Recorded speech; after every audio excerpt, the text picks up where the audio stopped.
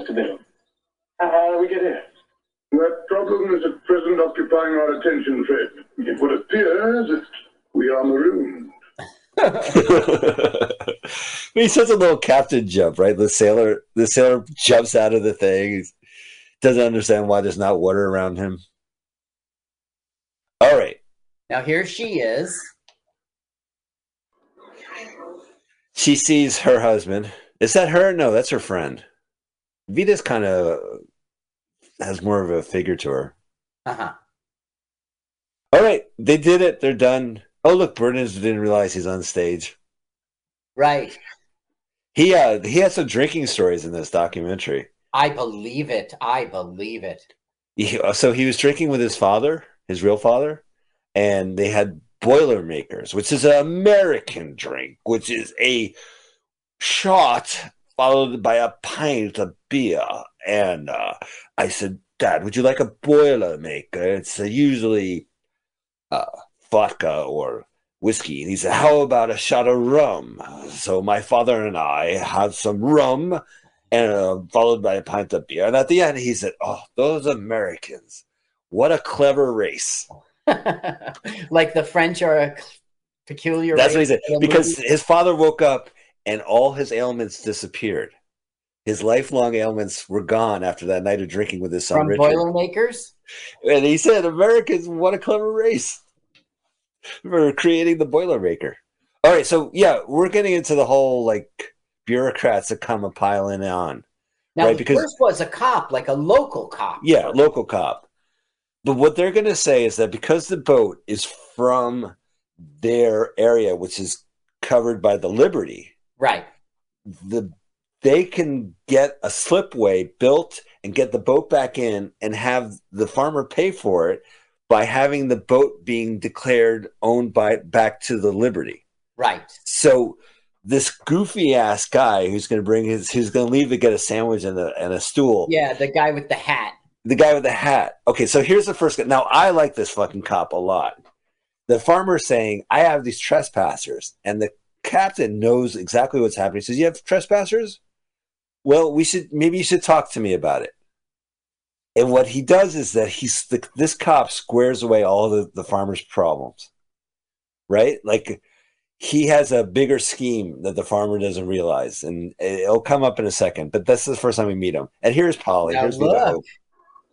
All right, well, her reaction is priceless. Yeah, it's so good. Polly.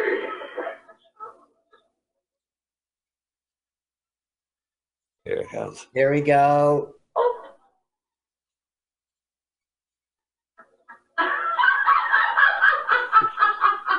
What an actress, man. Look at his face. Look at our face. What's body images, folks? We are the object of considerable amusement. Who is it? A lily white by the name of Polly. She seems to know He seems to know you. She should. She is our wife. How can you hate a guy like that? She should. She is our wife. I say there. Okay, here's Colonel Gill. Aboard. Oh, he goes, ahoy! That's another thing that made me laugh Yeah, at this because movie. they're on land and he's going, ahoy!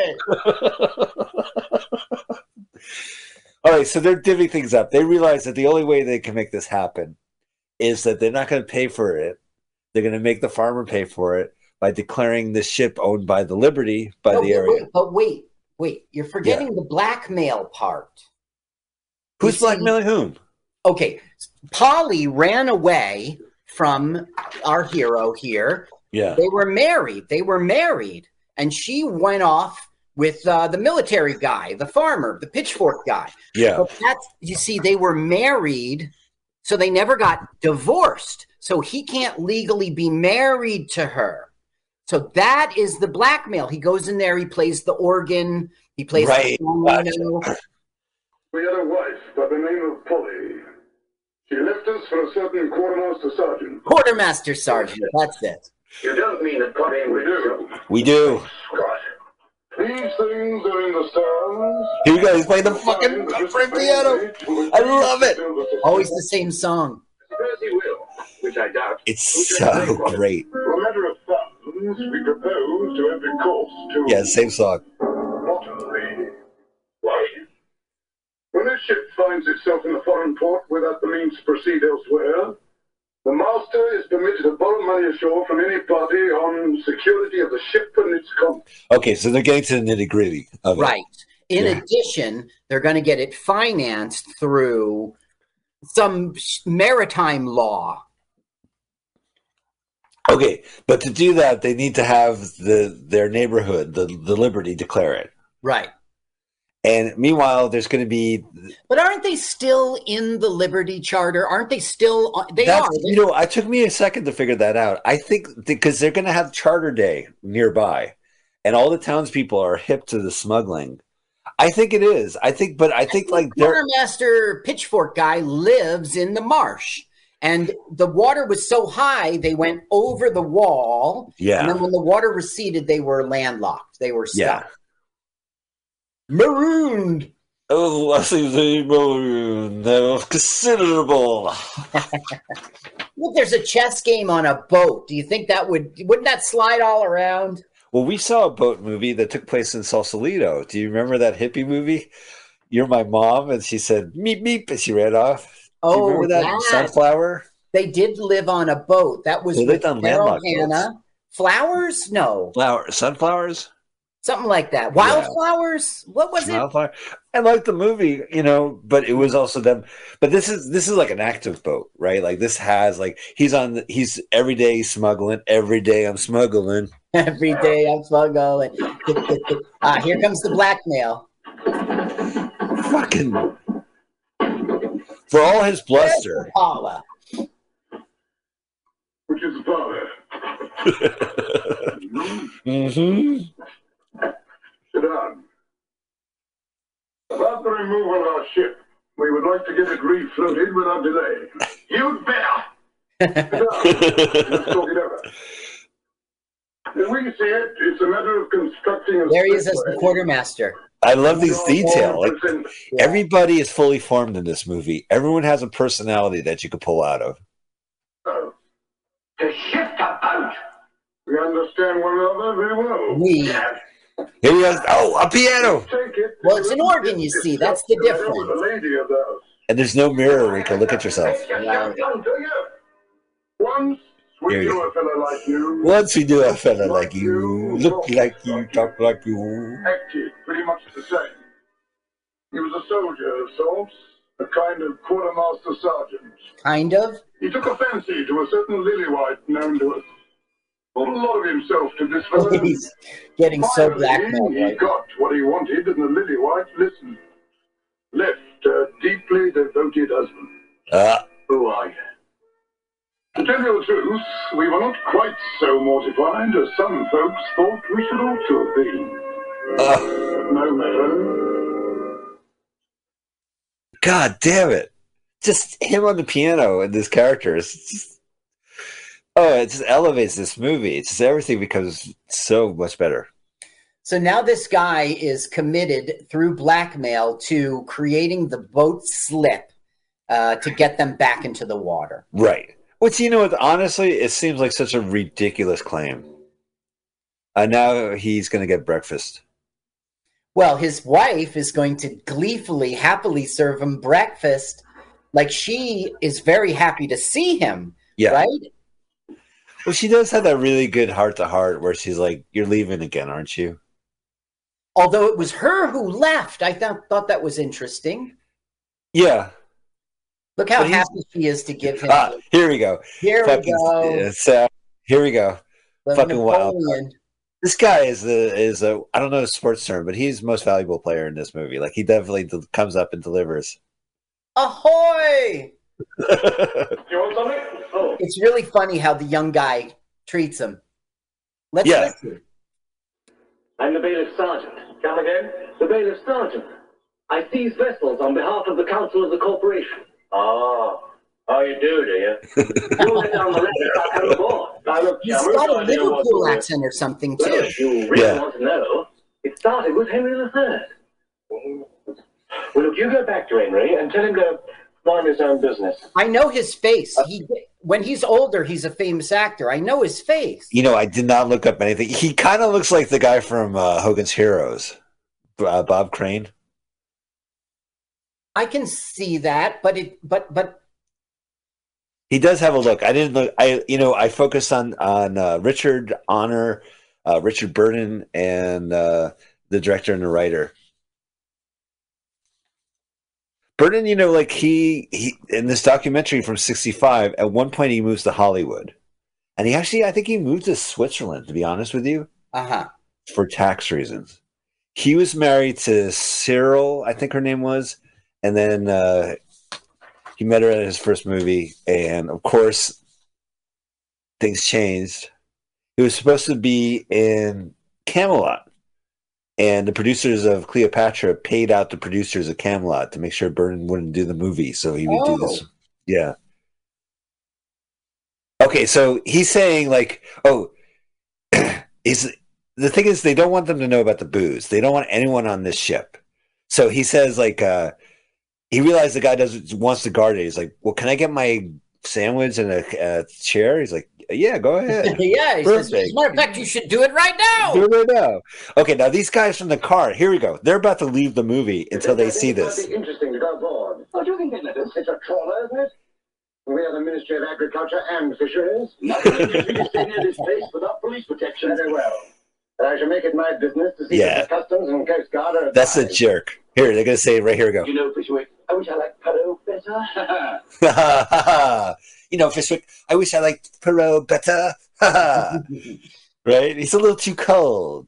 But Perot, the aggressive American asshole, he's going to do that shtick to these guys too, and it's going to fail. So they're going to switch the crates into the fish crates and then move out the booze. Done and done. Done and done. And that's how they get away with it. Okay, so I think I'm wrong. That guy, I knew his face. His name is Brian Forbes. Yeah. And he was in The Guns of Navarone.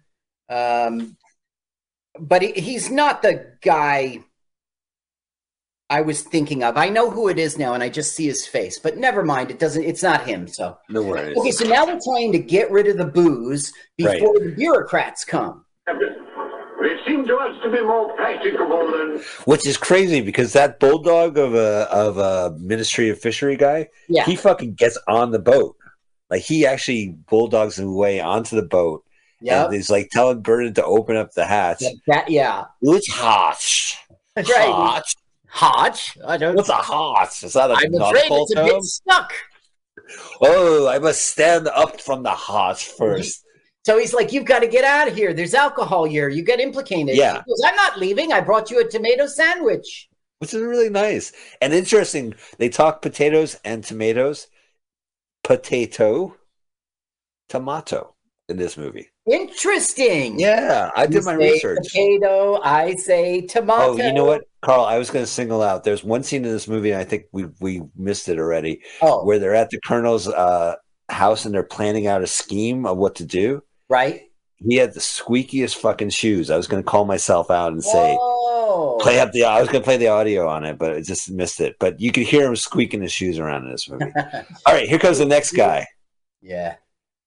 Now, where's he from again? Like, he's not the... There's a smart sergeant who's going to help. I'm not sure because they are hiding from him, but he seems like he's part of the marshes. Oh, no, he's a maritime guy. Oh, he's from salvage. Who always has the coal? Oh, no, here's the guy with the coal. The coal. I think that guy's from the salvage. He wants to take the boat. You heard what he said. Wait, he's got no teeth. He's the guy who was watching. Oh, the Coast Guard. The Coast Guard, yeah. Right. Right, he does a double take. The bureaucrat goes, you mean smuggling? And they cut to him and his teeth falls out. All right, they're almost there. Don't pull my leg. Okay, now this guy shows up with his chair. I got here first. I just went back to my stool. I got here first. I just came back from my stool. So it's 3 separate bureaucratic organizations. Yeah. And they're all sort of fighting for jurisdiction. Yeah. And now the ladder's gone. Oh, man. Oh, this is all right. This is one of my favorite scenes. He brought food. So this guy brought food and coffee and a chair, and he's sitting in the tent. He's the only one. Well, yeah, I think he's gonna. I forget the reason. Oh, this guy is snoring so loudly he can't stand it. So he gets up away from the snoring guy. The snoring guy opens his eyes. See, he hates him. That's the salvage guy. That's the Coast Guard guy. The Coast Guard guy. Yeah. Okay, look. He's like, fuck it. I'm going to turn away from this guy. He's like, they're turned away. I could drink the asshole's coffee. They brought enough for one. Right? Like, this prick brings his own food, and these guys are starving. Thank God he had enough chairs. Yeah, how did that happen? How did they get I mean, he only brought one chair. No, he brought multiple chairs. Oh. He's about to drink his coffee. What happened? Okay, I think the squeaking is the next scene. Here we go. Listen to his squeaking. And check out this fucking liquor cabinet. Somehow we gotta find means of removing the lock, such as wow, nice and hidden. It's a prohibition. Staring me in the face the whole time. What do you do with liquor? You drink it. Drink it. A whole cargo? Well, that's the rub. That's the. Well, his shoes were squeaking. So they come up. They have to drink all the booze on the. Yep. Before the bureaucrats find it. That's the rub. Yeah, we have to get the townspeople drunk. Look at this tiny little glass. For a lily white. Yeah, well, it's brandy. It's like really fancy shit. They just glug it down. Brandy galore. Oh, brandy galore. Good one. All of my colleagues were assaulted by this man Bainbridge in the execution of their duties. Do you wish to prefer a charge, sir? No, though we should be well within our... Now, isn't that the cop who brings them warrants? Yeah, he pays them mine here, right? He's still eating his lunch. They leave. He picks up the phone and he calls the colonel. And so the colonel says, "Here's what to be on their side." He's just doing his job, and then once they leave, he calls up the colonel and says, "What am I going to do?" Colonel gives him the order. He follows through. Like he's not showing his hand, but he's definitely like, here we go. I mean, it sounds like he's going to follow up with these guys, and then he gets a call, and he's just like, calls the colonel. The colonel says, "Fuck with these guys." He's like, "All right." Look how old-timey it is. Yeah, I know. And they have televisions back then? What the fuck? Yeah, that's weird. There's the ducks from the title card. There's their little camp. Yeah, so funny. And they all hate each other. Like, it's just funny, the personalities of these characters. Yeah. They didn't need to do that. Well, they're camped out there too. They sleep in their boat all night. Look, they're swapping the deck. Well, they have their duties. It doesn't matter if it's not on water. It does matter. They're a boat. Breakfast, Cedric. Breakfast. Okay, white power. He did the okay sign. That means white power? Yeah. Carl, where you been? I guess not in the movement. All right, now this guy, he's got his orders. He says, "Oh, Mr. Bridget, we'll have a little chat. Yeah, hey, I figured everything out. Everything's okay. I got it." Because it seems like the cop's going to kick the boat out, right? Like the farmer wants the boat out. And he talks to it. He's like, "I got everything. Don't you worry. I have it set." Well, he says, like, "I have paperwork that'll make these guys trespassers. Come on down and sign the papers." But it sounds like the boat people. Like, I can make the boat people trespassers. But in fact, he makes all the bureaucrats trespassers on his land. Right. And that kind of screws the quartermaster. I remember now. Yeah. Well, it also, it screws the quartermaster, but it screws all the bureaucrats. You know, like. Certainly. Yeah, look at this town. Great car. Yeah.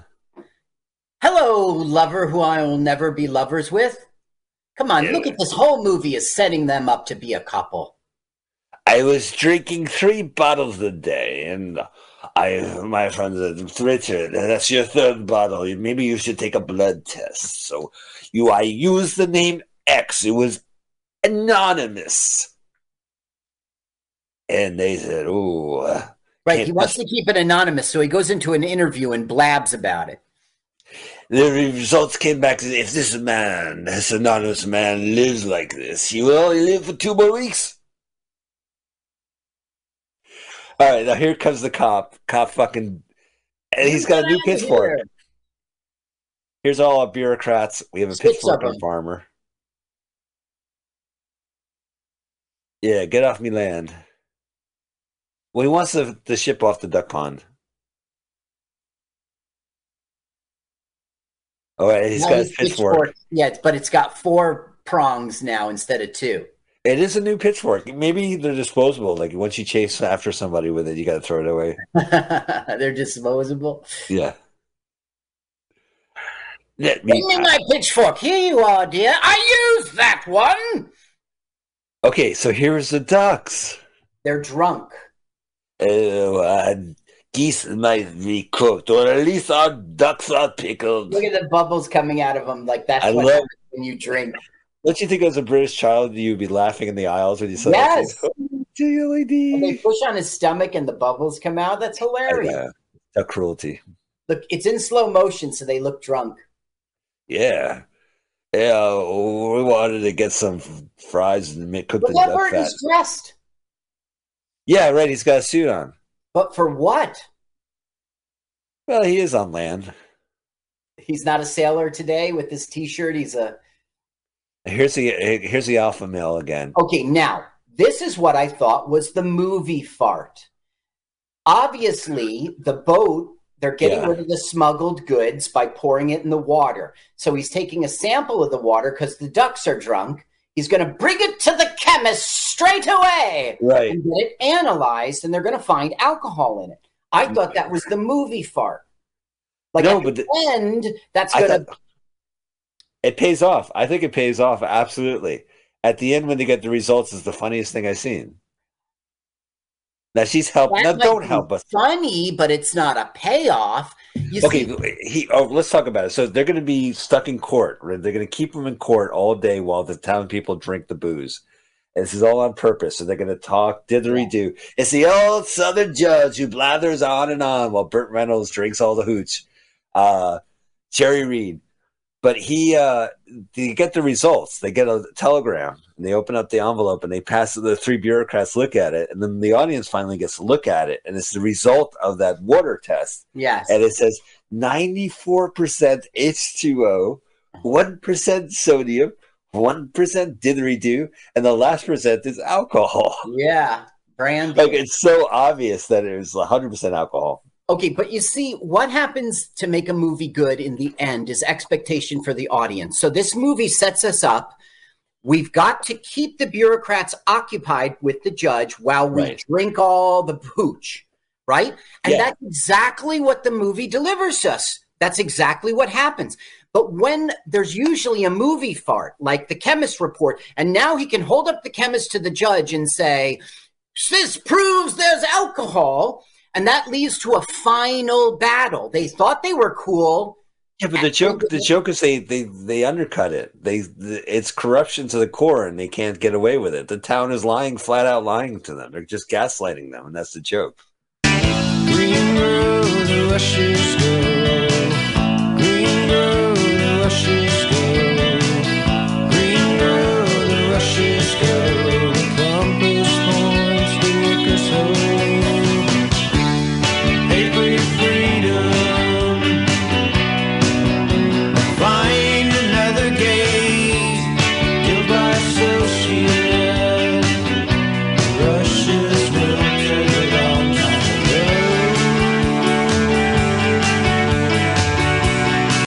Wants the hatch open. He's about to do it, and then here comes the cop. He's like, "Oh, about time. We were just about time indeed. I'm about to serve you papers." Yeah, you are trespassing. What? But it was really close. Alpha Dog almost got it. Yep. Green road, the rushes go. Green road, the rushes go. Green road, the rushes go. The compass points, the workers hold.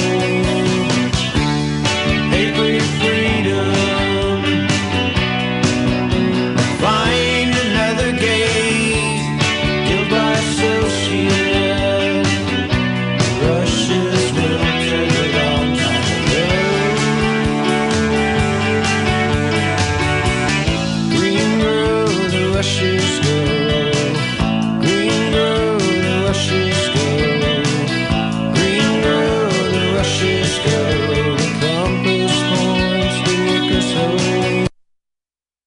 there's that nice scene in which she's like, "Are you really leaving?" Yeah. This movie does not deliver a proper third act. Well,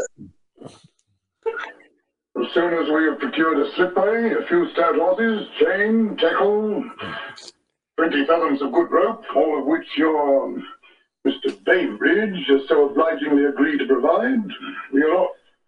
Furthermore, we shall be forsaking hard liquor until the frolic is afloat again. Cedric, Yes, my dear? you're sure you really want to go away? That is our declared intention. here goes Portery Green. I think Portery Green and the Abodale Marsh are just two different areas, and that marsh is covered by the Liberty. I don't know. I guess they're all covered by the Liberty. Signs the charter, and there's their actor playing King Henry. Now, if this was an Adam Sandler movie, King Henry would be played by Rob Schneider. Absolutely. Yeah. And Arthur Fonzarelli would have been the captain. Yeah, I would have seen it. Well, yeah, so they're celebrating. So King Henry's there. Henry III. 1200s, I guess. Yeah. Well, wait, they said like 500 years ago or something. What they say? Maybe like 500 years ago. There's the judge, who we really haven't met yet. Yeah, it's weird how they introduce these characters. We hear about Mr. Bainbridge, and then suddenly we're involved in Mr. Bainbridge. Here we see the judge here in the parade, and then he's going to be he's like, I like movies that have a third act new character. I know it's not good. I just kind of enjoy that. Hollywood rules, but it's so, It's ballsy. It's always ballsy to introduce a new character at the end of the movie. Yeah. See, the thing is, when you introduce your new characters, it's usually in the second act, and they're all characters to help the hero or be against the hero. When you introduce a character in the third act, the audience feels a little cheated, like it was tacked on, That's just I always feel like that character needs to be becomes the main character. Like his absence was the point, complements the movie. It's a funny scene, this scene. They're basically going to just, filibuster. Yeah, they're going to delay the judges while they drink the booze and get rid of the evidence. And what's funny about this is that, here's the results coming in, I guess. No, the funny about it, these guys are No, not for a while. We won't get the chemist report for a while. The bureaucrats' faces on this, it's like they completely get what's going on. They're bureaucrats. They understand what bureaucratic hell they're stuck in. Yeah. And it's just like this resign, they just can't get out of it. They all know it's hooey. These guys, maybe not so much. Yeah. Reading the charges. Yeah, and there's Honor. Was she there as a reporter? Did she report it? Yes, but she's sneaking out now because she's probably going to tell them they're occupied. It's time to drink. Yeah. Yeah. She came out and gave the signal. Anna. Yeah, so Richard Burton, he was in one of the worst, the Golden Turkey Awards. Called him the worst actor. Really? It's 1980, 1979. They listed Exorcist 2, the Heretic, as the second worst movie following Plan 9 from Outer Space. He's in that famously. I went onto Amazon Prime. I typed in Richard Burton, and they have a movie called Obsession, a take on Lolita. It's about a schoolgirl falling in love with a 60-year-old man, and it stars Richard Burton. Okay. Wow. From 1980. I was like, But he's in plenty of bad movies.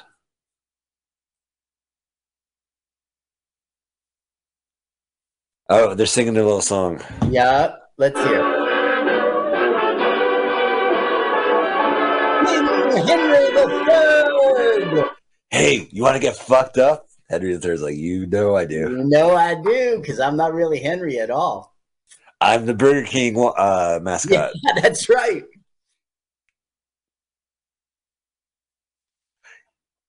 Well, Richard Burton and Elizabeth Taylor, that documentary had some prime footage from '65, but they were just like a freak show. Remember Boom? We saw Boom. Yeah, right. Really good. But who is the director who's like, if you don't like it, I don't even respect you. Who's that guy? He was the director who did The Woman Who Is Always in Drag. John Waters. Yeah, John Waters. You think of Divine. Polyester. And oh, look, hey, we can dance. There's a maypole. Everybody's in the house. Yeah, you're right. Maypole.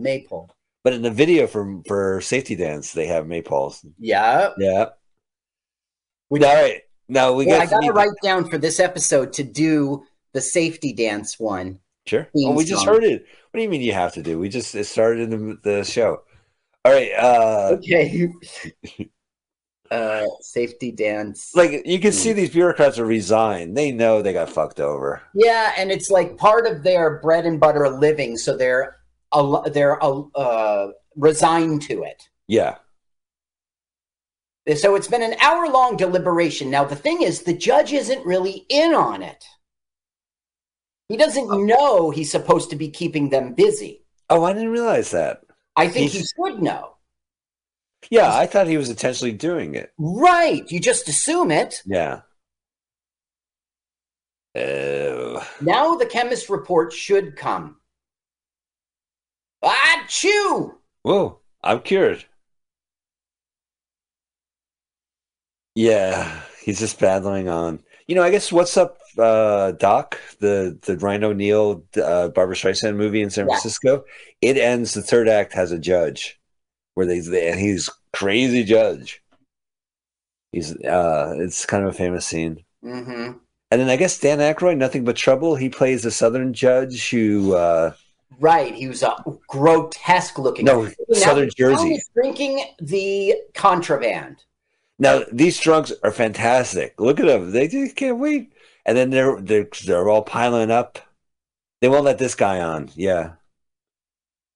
Oh, no, that was the captain who pulled them down. But these drunks, they got to get them out of here. You had enough, buddy. I'm doing it for the liberty. Not for myself. All right. For the liberty.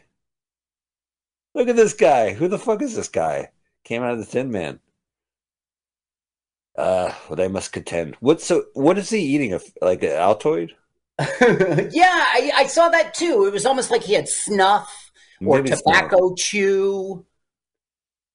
Here's a chemist report.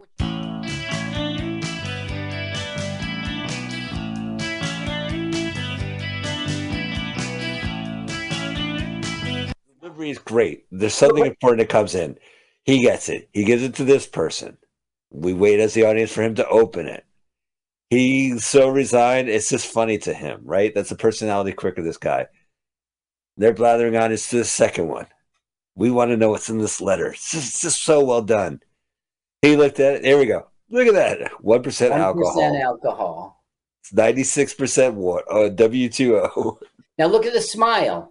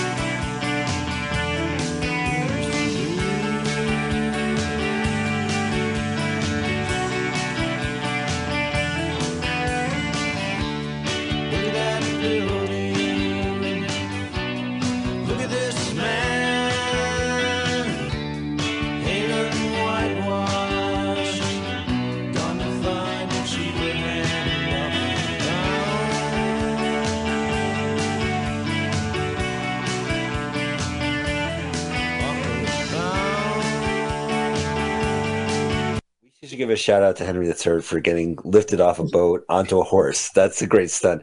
Well, I guess thing I don't like about the movie is that they'll now do that to our heroine. They already did that gag. I know, and it doesn't look like she looks like she's in pain when they do it. Yeah. Yeah. I guess you're right. Actress. Carl, all right, so they say it's 90, it's full of alcohol. They're like, wait a minute, we got to go to the resort. And they go, and then they have the whole wild goose chase or pickled duck chase with that one bottle left where they throw it to everybody, and that would be it. They still get to it. I don't know. I think as a farce, they have to say this is the way the world works. If it's a coincidence, there must be a miracle, and that this is how the things work, and they're resigned to it. I don't know. Yeah, all right. I don't know. I thought it was clever, but you're right. Okay, God damn it. Yeah, it's clever. I didn't say it wasn't. It is. Now, listen, at the end, the judge lets him go. He says, we're reducing the charges to something obstruction, right? And they don't have to serve any time. They don't have to pay a fine. I kind of didn't get that. I also, why can't she drink? I know. Why does he not like it? Because, there she goes. All right, upskirts, guys. Get your cameras. Arrgh. To the top of the sail. These guys are chugging away. They had an extra bottle. They could have just given it the honor. Drunk king. They were gone for 2 hours, 3 hours, and now it's just total chaos in town. We have won the bottle, and we're missing one person that I kicked off the boat. What are we supposed to do with this bottle? If she was there. Oh, this is so cute. See, now they're out on a date. Holly is so funny. He shoots a gun, and then he says, yeah, the gun's no good. He goes, I thought you would say that. Take another gun. But she's great with her little vanity mirror. Yes. Yeah. It does look like it hurts her as an actress. Yeah, and it's just a shitty thing for him to do. She was trying to drink the last bottle, basically. He won't let her, and now they're stuck with the one last bottle. Right. Now, this is kind of a movie fart. This is kind of what I was talking about. Yeah. But this is all in one take when they're throwing that bottle around. Look how they're kissing. Did you see them kiss? I never saw that before. Does that mean they're a couple? Maybe. I didn't realize they were kissing. Look, she's so great. He won a little scruffy bear. Cute. Now it's Polly's turn.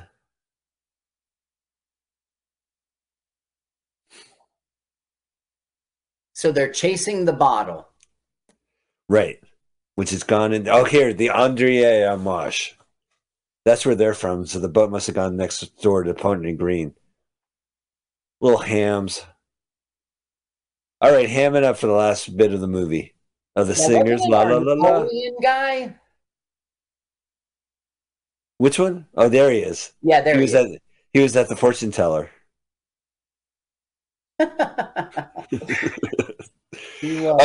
Now he doesn't realize this, but he saves the day. Now check out Polly.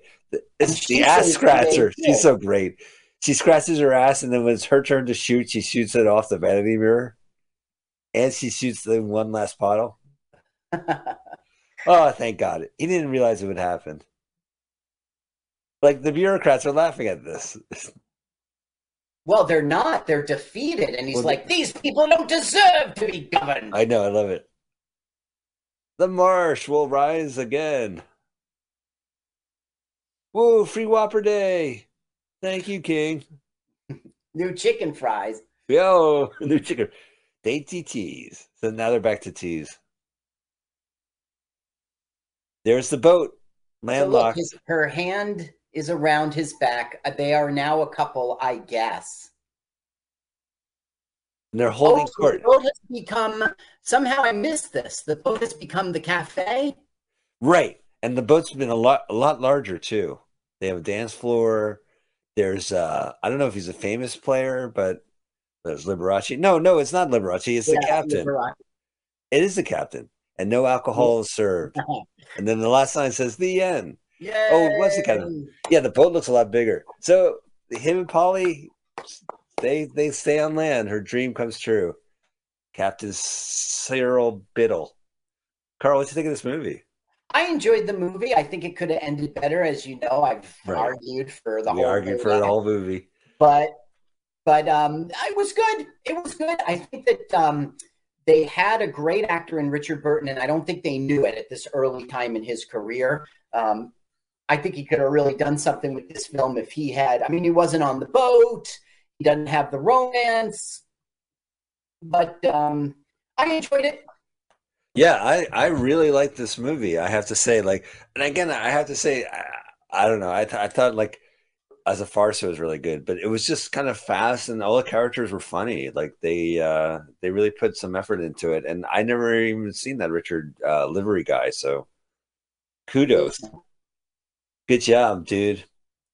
Well, next week, Carl, we are going to watch The Great Gabbo. I bet you there's no trailer. Let's see, maybe. This is from 1929, so there probably is no trailer. I'm typing it in with my PlayStation 4. The Great Gabbo. It's funny. This was a Simpsons episode where the Great Gabbo shows up and becomes more popular than Krusty the Clown. It is based on this movie, so I've heard about this character from The Simpsons. There isn't a trailer, but they have the Lollipop song. Well, we should close on a different song, Carl. Oh, right. You're going to sing it. We'll skip the trailer this week.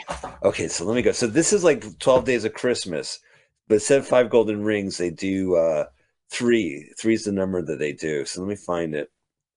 Pretty sure I wrote it. Are you going to karaoke it? Let me see if I have.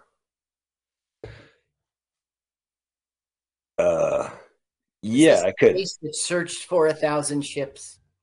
No, this is all right. I sing you one, oh, green grow the rushes, oh, what is your one, oh? One is one and all alone, and evermore shall be so. So we keep going, and then what is two, oh? So here we go. I'm going to sing the final lyric. I'll sing you 12, oh, green grow the rushes, oh, what is your 12, oh, 12 for the 12 apostles, 11 for the 11 who went to heaven, and 10 for the 10 commandments, 9 for the 9 bright shiners, 8 for the April rainers, 7 for the 7 stars in the sky, 6 for the proud walkers, 5 for the symbols at your door, 4 for the gospel makers, 3 the rivals, What? 2 lily white boys, all clothed in green, oh, 1 and all alone, and evermore shall be so. Merry Christmas, Carl. Merry Christmas. Interesting how they're lily white boys. REM's Green Gold Rushes. Yeah, this is the 5 symbols on your door. Oh, I know this song. it's not the folk song, right? It's different. No, it's not. Oh, they're being postmodern. Damn you, Stipe. Rapid eye movement. Stipend. That's how much money he gets. Michael Stipe. Yeah, he doesn't get residuals from his songs. He gets a stipend. Ha ha! Good one. Well, if you enjoyed that good one, hold your breath. In 7 days, we will be back in your inbox, in your YouTube notifications, in your podcast queue, and of course, here on Mutiny Radio, we'll be back streaming first, 2 p.m. on a Sunday. Carl, people can check out Carl at carlsucks.com. Is Carl.sucks work? And you can check me out at Spiegelmania, I guess, here on the Twitter. Carl, this was a lot of fun. Thank you so much. I never knew how the sausage was made until the switcheroo. Now I see all the effort you put in, and wouldn't wish that on you. Hey, I should mention before. I think your best one was the Elvis film. Yeah, and you did a pretty good job with Hey Vern, Ernest Steele's Christmas or whatever it was. Oh, and then Abbott Costello. Yeah, you did a good job with that one too. I did it right. You do a good job with Killdozer. Yes, I'll never hear that. Other than that, you're doing great switcheroos. Mention Killdozer, and I'll mention the funny joke at the end of Greengrass, the Rushes, though. Yeah. Yeah. All right, well, so come back to check us out. We'll be watching the 1929 movie, The Great Gabbo. Yeah. About a ventriloquist who goes crazy. So hold your breath, check it out, and we'll be back next week. We'll see you then. Take care. L.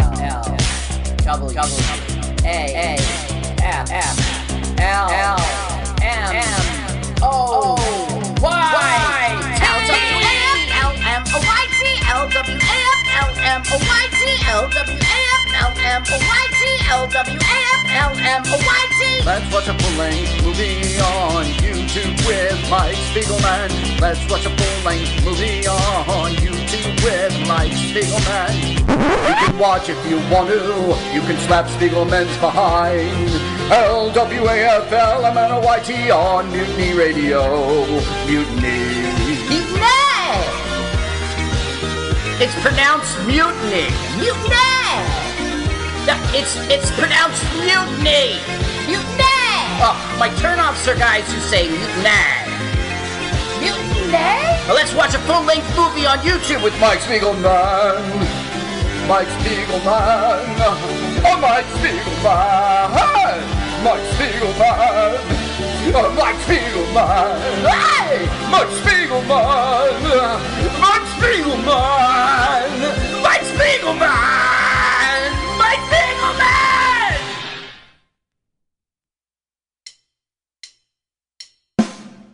Let's watch a full-length movie on YouTube with Mike Spiegelman. Watch a full-length movie on YouTube with Mike Spiegelman. Hi, this is Carl. I'm Mike's friend. Wrote this song, you know. You should follow me on Twitter. It's 11 underscores.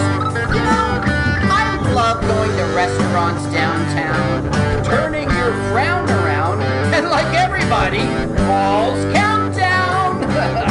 Hey, I'm ready to rumba. Now let's watch a full-length movie.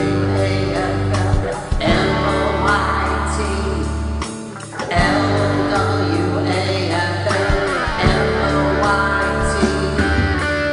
Let's watch a full-length movie on YouTube.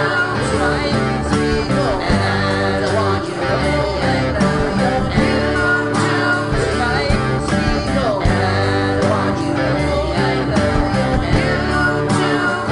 Mike Spiegelman. Watch a full-length movie on YouTube. Mike Spiegelman. Watch a full-length movie on YouTube. Mike Spiegelman. Watch a full-length movie on YouTube. Mike Spiegelman. Watch a full-length movie on YouTube. Michael Spiegelman. Distinguished guests, welcome to LWAFLMOYT. Yes, LWAFLMOYT. Let's watch a full-length movie on YouTube. Clap, clap. With Mike Spiegelman and Carl. Hi, Carl. Clap, Hey, clap. Mike. Hello, stinky guests. I'm glad to be once again back here for yet another week, especially because it's the old switcheroo.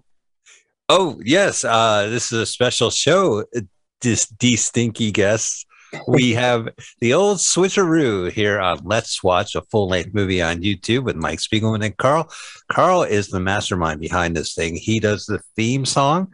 He does the interview. You're going to hear a fantastic celebrity countdown. That's all Carl. He does the research for all the movies we watch, except today. It's the old switcheroo. I have a movie. I researched this movie.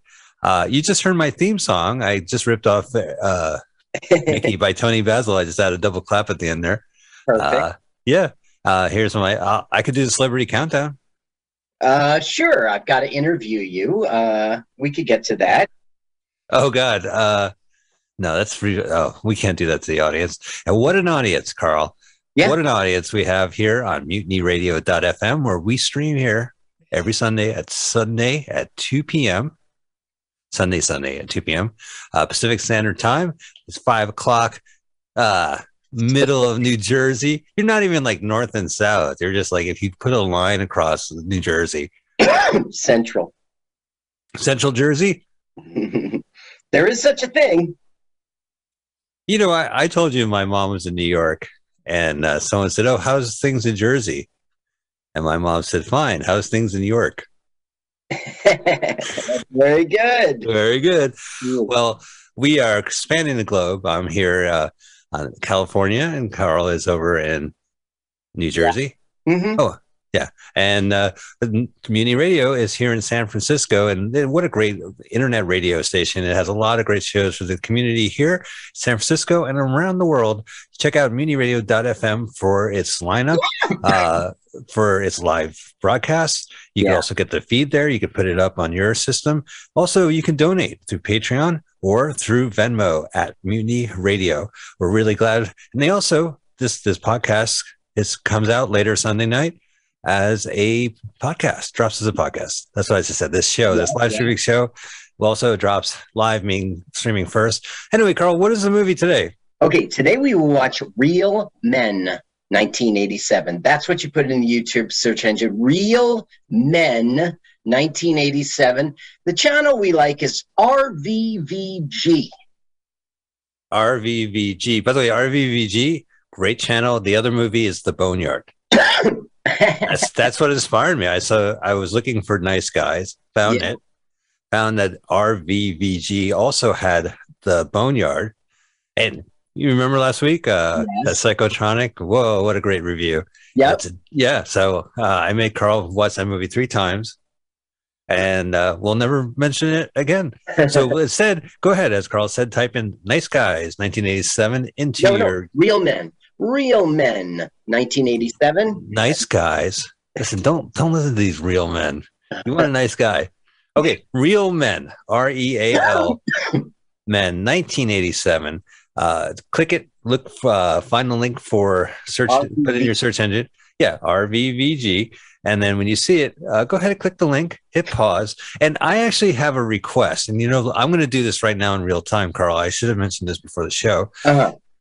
Ads will pop up. What? So what we want to do is that we want to hit play, push the timer all the way towards the end. Okay. And then let it get to the end. And instead of having it autoplay to some stupid video, hit replay and then hit pause. All right. So I found the link. I hit play. I see the UA. I'm pushing my timer. Okay. Ooh, I can see the whole movie. Oh no. Yeah. Yikes. A lot of suits. What the hell? And I moved it up to I don't know. I'm at 123.57. Wow. And there's the credits. Wow. And the Miles Goodman theme. Okay, let's go ahead. And there it is. I'm at the end. United Artists. Okay. Okay, pause. Next one's at 3. I hit replay and then I hit pause. Okay. So you hit replay and that way it's through the ads. Okay. That's all right.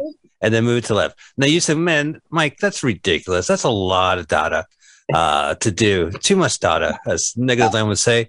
So, Carl, we should give one audience take a break. Yeah. 5. Yeah, go have a smoke and figure this out. Carl has a celebrity comedian here in the United States or around the world on internet radio, and they're going to do our countdown for you. So when they say go, press go. Right now, you did that to the end and then hit replay and then hit pause and then move to the 00. And now, when you hear go, hit the movie. All right, Carl, take it away. Okay. Ladies and gentlemen, welcome back to Celebrity Comedian Countdown, this time with Johnny Watson. Welcome, Johnny. I love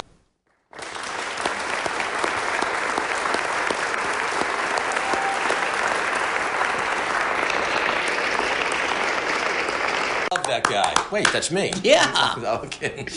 Now you've been out there doing stand-up a long time. You did stuff for Saturday Night Live. I met you at Scotty's, and they refer to Scotty's, the management there, as your house. My house. Right? So this is a place to which initially, in 2015 you started there when they started? Yeah. Tell me a little bit about the backstory of you and Scotty. Well, I was down at the club in Wildwood, New Jersey. It's not there anymore, and Don Vito was the owner, and it's just an amazing place. And unfortunately, it's not there anymore. He doesn't run it anymore. But I was doing a show there, and Gene and L'Oreal happened to be in town, and they came to the show.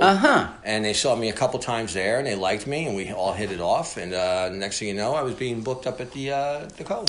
Okay, so you're on Netflix right now, Yes. and it's a John Lennon film, but it's not a pretty John Lennon film. It's the killing of John Lennon. Tell me, what do you... I mean, I'm a huge fan of that guy, and I'm not a fan of his death. No. So tell me about the film. I play. It's basically it's kind of like, I don't even want to use this word, but it's avant-garde. It's a lot of dream sequences, a lot of fast cuts.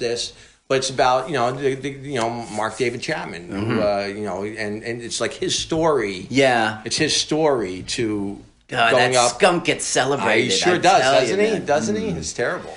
There was that one with Lindsay Lohan, and there's been countless. I should know that. I'm a big Lindsay Lohan fan. Oh, really? You're the one. I am the one. It's not the 90s anymore. You know that, right? I like her. I do. All right, now you've moved on with film. You've got some things cooking right now, okay? Yes. We're talking about a feature here, and it's called Fly Guys. Yes. Tell us about this one. Fly Guys is a film that myself and John McGurk, we wrote the film. And it's about two guys who work at medieval times who are they're a big fan of a pop band. Okay. And they want to go, and they love them. They're obsessed with them. So they realize by overhearing somebody that if they become flight attendants, they can fly for free anywhere to follow the band. So that's, and then they go down to the flight academy, the flight attendant academy, and all the antics happen through that. Yeah. Fly Guys. Very nice. Yes. Very nice. Now, features aren't just what you're doing. You're also involved with the documentary currently. Is it filming? It's called Last in Class. Is that ongoing? It's done. In the can. It's in the can. Tell us about this documentary. This was a documentary, or is a documentary, where the gentleman in charge of it, Tom Parker, he, I'm sorry, Bill Parker, and I will edit. What's his name? Bill Parker.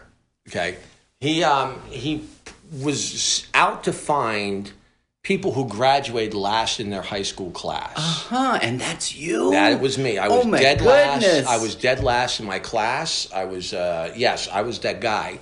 The guy. This is the only time it's a point of pride. You get your own documentary. Sometimes, listen, anybody who said I was going to turn out to be a loser, they're wrong. Well, they're right, but they're wrong. Depends on how you look at it. That's right, how you look at it. From my comedy seat, you're a bit of a winner. Right. What's the old joke? I made the top half of the class possible. If it wasn't for you. It wasn't for me. Somebody ranked above you. That's right. So it's about that they follow around people who graduated last in their high school class. And because I was a comic, I became a little bit more interesting than the other people. Yeah. So it just basically almost became about me.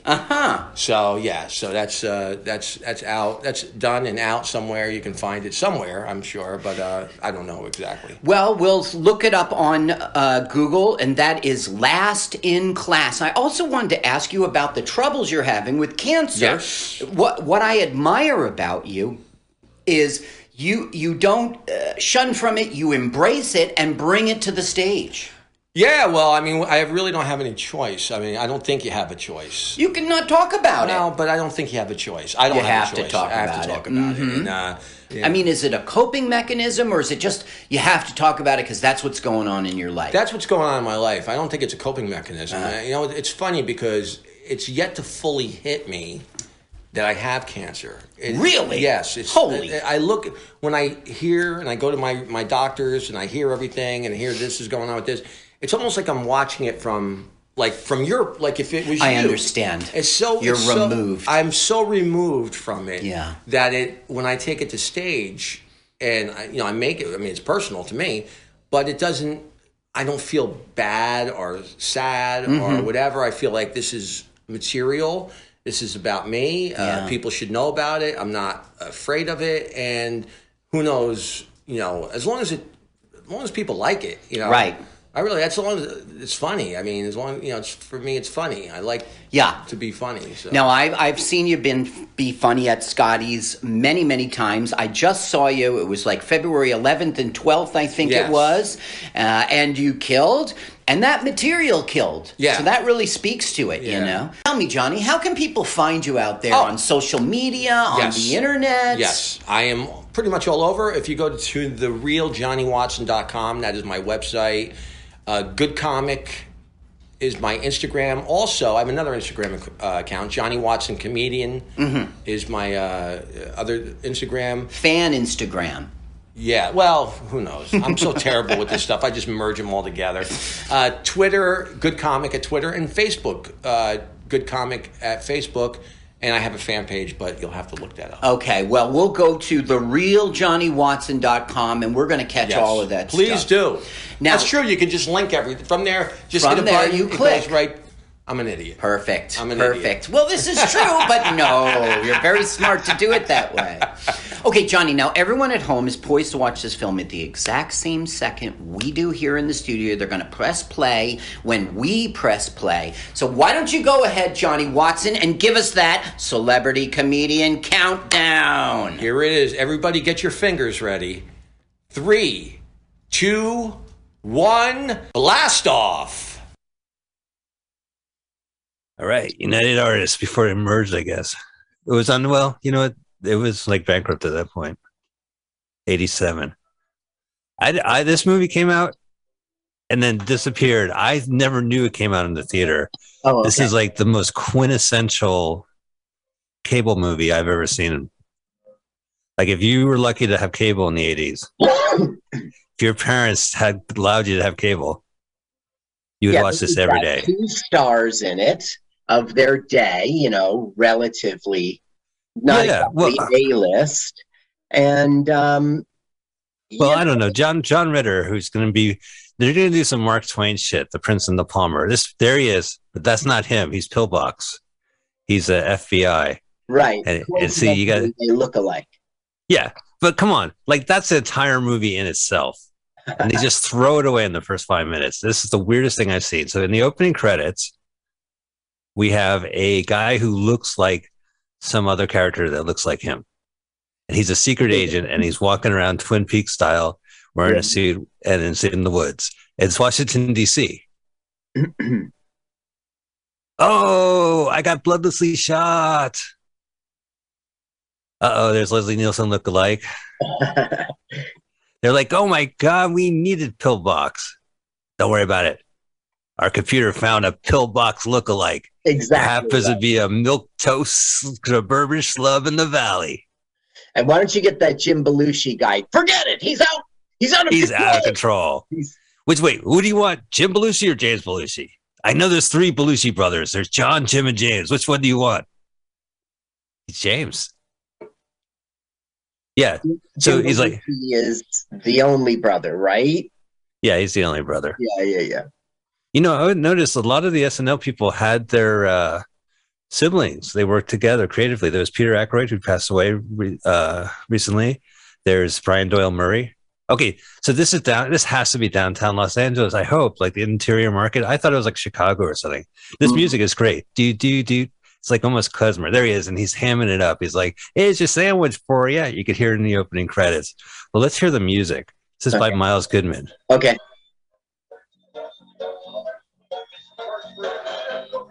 So you can hear Belushi in the background. I've seen that actor before. But I think that's an actual butcher. Okay, well, this guy, here he is, like scary looking guy. See, wow, it's haunting. It's like klezmer, like it's got violins and fiddles and the whole McGillicuddy. So I dig this music, and there's actually a YouTube clip, 5 minutes of the entire track. Blink, blink, blink, blink. Wow, that was some spy shit right there. They burnt a communique. Yeah, right. Okay, so they're gonna do the drop. Oh wait, where are you, Carl? Producer Martin Bergman just went away. He gets yanked into the truck. You are way ahead of me. Oh, excuse me. I am pausing. I am pressing play. Okay, I'm at 26. I'm at 3:20. I'm at 3:30 right now. Okay. Belushi just grabbed him in the world's largest interior truck. He's like, hey, buddy, I saw you doing some spy stuff when I was doing some spy stuff. Hey, you're a super spy guy. You're John Belushi. I mean, James. Jim. I love you, Salvador. No disrespect. Yeah. Can I get a light? Do you have any weed? Now, I have to say, James Belushi gets no respect. I love him a lot. Look at this. He's the coolest spy. But it's so stupid what he does. Whoa, I just shoved something in your mouth and I'm holding it over. Oh, gulp. Oh, gulp. Don't you wish you had the antidote? Come on, Carl. If I did that to you, you'd be fucking kicking me in the groin. There's no way I could shove some whatever in your mouth and do it. Willingly swallow it. We've seen this movie before, and we've seen this scene before. And earlier when he was like, you can't get that guy, he's out of control. We saw that before. This whole movie is a movie you already saw. Yeah. Well, yeah. I mean, every scene I've kind of seen before, for sure. Yeah, it's a B movie. And Jim Belushi himself is doing Bill Murray. Yeah, but he was like Red Heat, I guess was his next film. The only research I have, Carl, for Mr. James Belushi is that I read the synopsis of every episode of According to Jim, which aired on 2001 to 2008, where he was like a schlubby guy, and in the description with a hot wife, Cheryl. And he has 3 kids, and he has a crazy brother-in-law named Andy, who I guess has more predominance as the seasons goes on because he shows up in the more and more. Like, they'll have a photo and then a description, and there'll be Andy eating like, hey, what's going on, guys? Like every scene. Look at that. All right, so his car blew up. Are we on there? Well, we start over? Ran up the stairs for me. Yeah, so this is downtown Los Angeles. Okay. Now, by the way, his car... Now, let's just put this in perspective. His car blew up. Right. In downtown Los Angeles. Yeah. Okay, let's keep going. Nobody blinked an eye. Right. He walked away from it. No cops came and said, hold it there. Yeah, there's no like helicopters flying around because the car blew up. Really blew up. This kind of reminds me of Super Cops, the way he kind of breaks out the window, like from Gordon Parks. But it is very cartoony. This is definitely like a Bugs Bunny world. It's an 80s like children's film with a lot of gunplay. So look at this. He found the weird map inside the clock. It is kind of Lynchian. We had the Twin Peaks. So the only information I got are the name of Jim Belushi's strain of weed that he sells in Oregon. Ah, that's important research for the film. Whoa! Yeah. I forgot that. Look what he did. Oh, I know. He's like Spider-Man. So that actually is impressive. I said you've seen this whole movie before, but I don't know. That surprised me, right? Well, because it's 2 things. It's like, one, it's in the trailer. So it's like, what the hell is going on? It's like taken out of context. But this film offers you this. 2, he actually did it.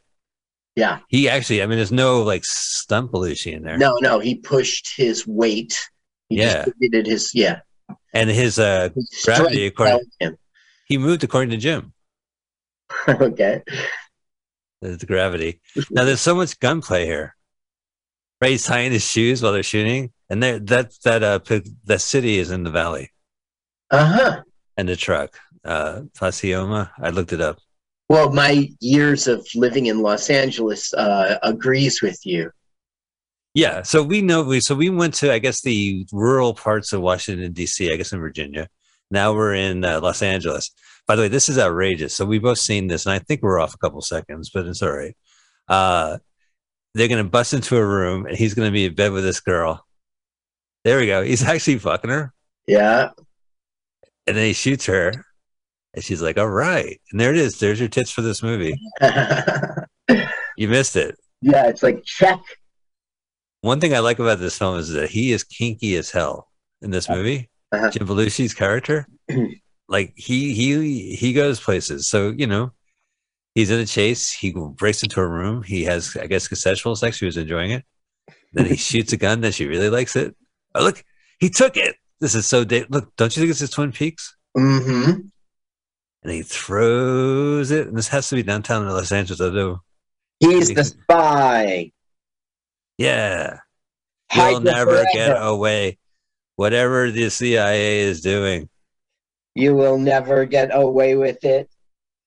We are Hydra. Hydra is plentiful.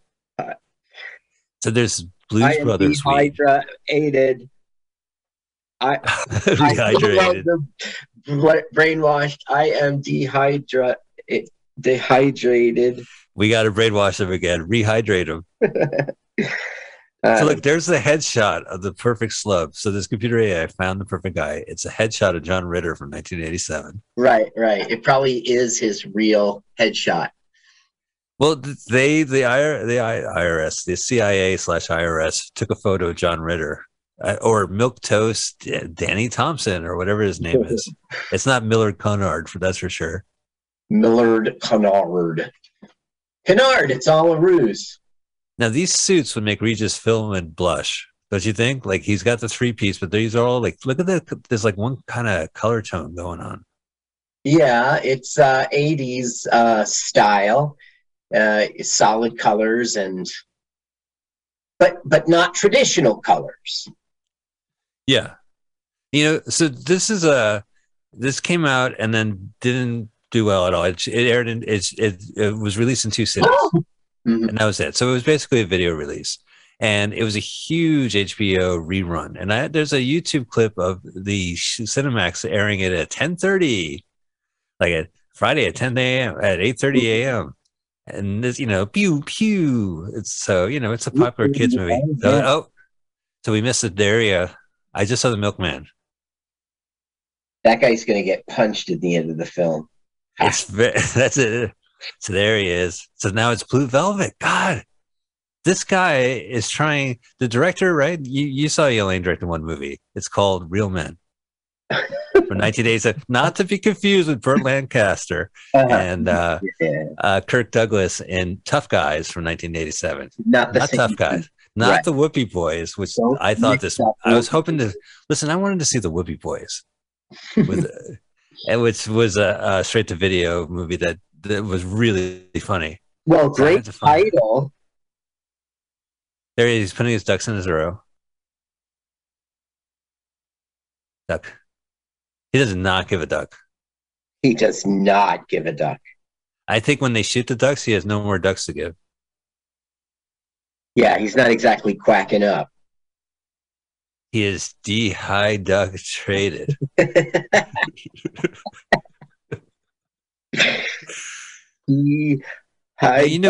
the credits, his wife is listed as Mom last name.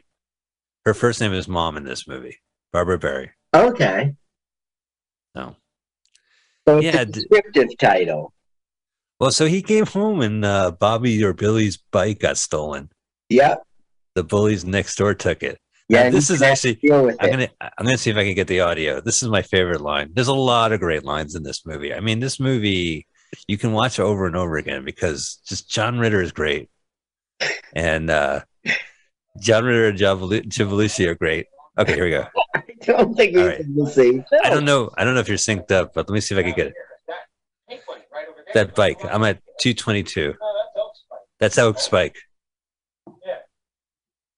Looks a little small for Oak. Looks like a small bike. There you go. That's my favorite line. Yes, that's Oak's bike. It looks kind of small for Oak. He goes, yeah, well, Oak likes a small bike. That's a fucking great line. That's a great line. Oak likes a small bike? Come on, man. It doesn't make a lick of sense, but in context, it's... It's good. Yeah, it's Seussian. It's fucking Dr. Seussian, all right? What are you going to do about it? I'm a bully from an 80s movie. Oh, I accidentally jawed you. Ow, that was I'm so sorry. Ooh. Take a nap, pal. Now, for my research, Carl, I watched in its entirety on Tubi, John Ritter, Behind Closed Doors, produced by Reels USA with Natalie Morales hosting. And they interviewed Henry Winkler. Oh, he was such a dear friend of mine. Who, by the way, Henry Winkler and Jack Ripper met at the 25th anniversary of ABC television meeting. They were like the number 1 and number 2 icons of ABC with Happy Days and Three's Company. Because Three's Company was what kind of made them. It was all slapstick, but it was like a lot of titillation. And the documentary, the TV special, talked to Joyce DeWitt and Suzanne Summers. And, you know, Suzanne Summers wasn't getting paid as much as John Ritter, but people were watching her. Mm-hmm. You know, as genius as he was in that show. And they also had Larry Dallas. Did I ever tell you my impersonation of Larry trying to mug Jack Tripper on Three's Company? I'd like to hear it. All right. Jack, 3 stewardess are in the alleyway by the Legal Beagle. Right outside the alleyway, 3 a.m. We should go. Regal Beagle? Remember the Regal Beagle? Yes. That was their hangout. Right. And he would always say there was like stewardess or Swedes or right. 3 of them. Whoever rolled into town, that was like the local watering hole, the inn. I went to a bar called the Regal Beagle. Cool. That's cool. I guess. It was. I mean, because of the show. I guess it wasn't cool necessarily. Well, you know, he died on September 11th, 2003. September 11th. Oh, yeah. Tragic events. Right. Well, he had a heart, like aneurysm, like and it was mistreated. It was considered a heart attack. They treated it as a heart attack. He collapsed. He didn't feel well. He collapsed on stage. Right. There was a hospital across the street at St. Joseph's from the stage, and they went across and they said it was a heart attack, and it winds up it was the wrong diagnosis, and right. he died on the operating table.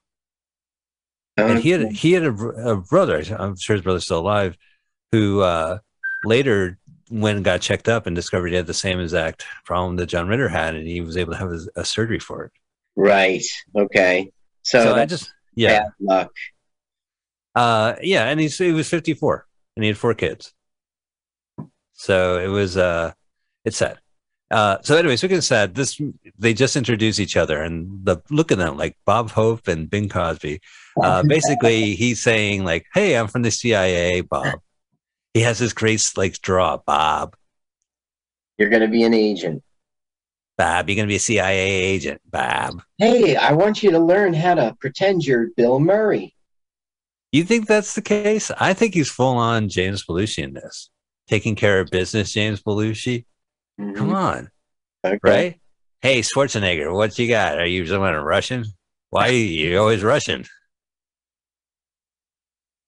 Yeah, maybe. I don't know. Well, you know what it is? It reminds me of Hitchhiker's Guide to the Galaxy, where it's Arthur Dent gets badgered by Ford Prefix the entire movie, the entire series. Mm-hmm. Like, hey, all you got to do is take a gun. What? A gun, Ford? It's kind of like, I give respect to this director. He did, he's kind of known for Species 1. I only know the German scat parody, Feces. But no, the director of the last film did Species. So, well, this guy wrote it. Oh, okay. The director. He also wrote Golden Child, which is kind of like a fantasy, like it's a kind of a kid's adventure ultimately. Like this guy gets pushed around by this magical genie shows up and says, "Hey, you got to save the world from destruction and talk to aliens." So look, he's building himself on like a nail gun. Right, say, hey, look, there's an assassin in your tree. You would figure it'd be somewhere else. And he's looking through the garage, just a little bit of this and a little bit of that. Yeah, well, the banter is good. I mean, that's the thing. I don't know why you don't like that. You don't think they're funny together? No, I think that Jim Belushi is unbelievable. And like the things he says, I just don't like. He's I don't know how to explain it. He's like such a smart ass, and he's so smug, like he's the smartest guy in the room, and he wants you to know that, which means he's the most insecure guy in the room. Hey, that's a great idea. You're already helping us. Everybody knows that's bullshit spin. Even he doesn't believe it. Oh, but you've seen this movie. You know that there's a real effort in this film to make the characters change.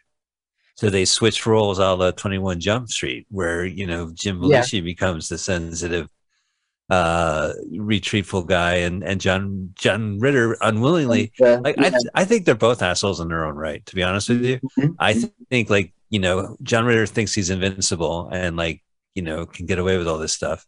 And Jim Belushi thinks he's invincible and then walks in a room carrying himself off like that. Yeah. You know, like, hey, you'll never hit me. Right. There's so much running from gunfire in this movie. You know, in bad movie night, when we would watch like a James Bond film, I would always yell miss every time someone shoots and misses. So it would be like miss, miss, miss, miss, miss. Yeah, you should probably shouting it all night. And I could do that for this film, you know, because none of the bad guys' bullets hits them. Look, but on the other hand, look what he's building. He's just got a wire hanger here. This is the last episode of Home Improvement where Tim snaps. Tim Allen builds himself a nail gun. Yeah. Shoots at his family. Fuck this neighbor. His neighbor was found nailed dead at age 54. Miss. Hit. Miss. No, there's none. Miss. Oh, yeah, hit. Yeah. Miss. Oh, you're a little bit ahead of me. Oh, hit the ducks. I'm a little heavy. Yeah. Damn it. Tell me when they blow up the house. Okay. The first time. It hit the button. No, wait. Now it explodes again. Wait. He's waving his hand. I'm at 220. All right. I'm at 2022. 23. Okay. Tell me when you get to 27. Okay. It's like I'm already at 2032. Okay. All right. Fair enough. I'm still 2 seconds. It's all right. You keep the time. You're the audience's time. Okay. I'm pretending that I don't understand what's happening. None of the neighbors, the cops have not been called. No, with all those snipers and the house front window blowing out and fiery. Right.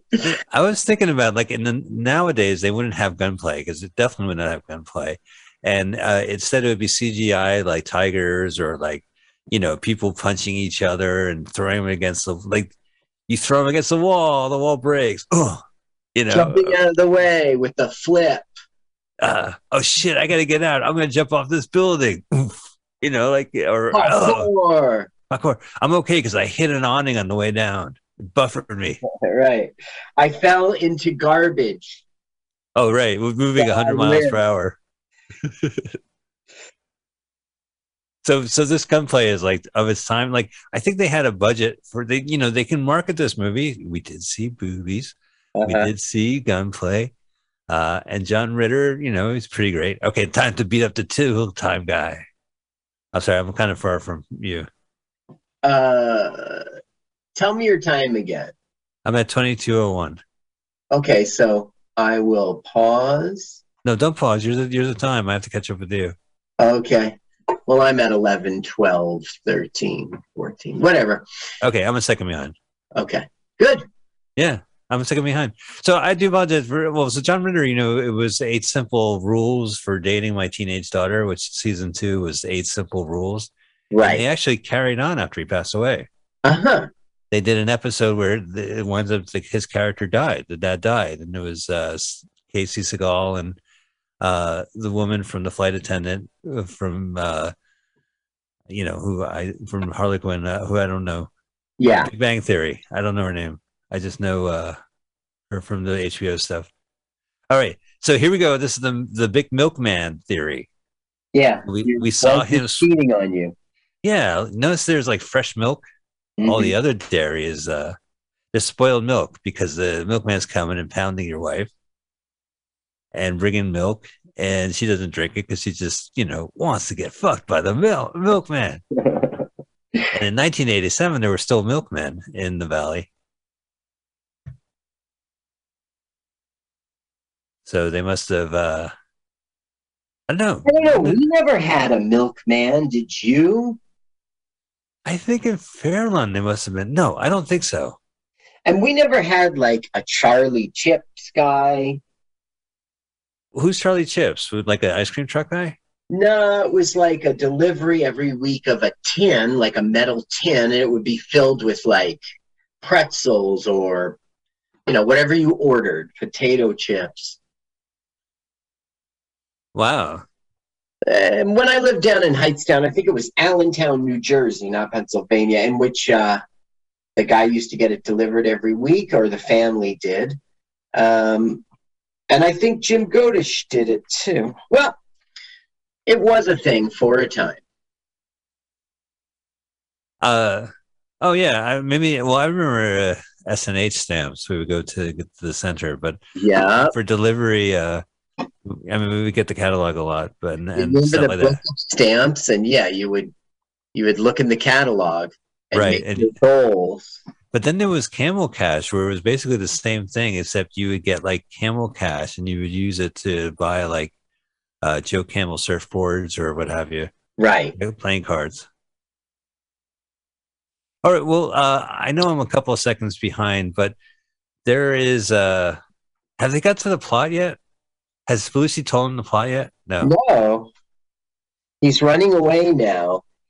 All he's saying is like, we've got to get to this spot at a specific time, and you're right. He has 1 week, so that's her adventure.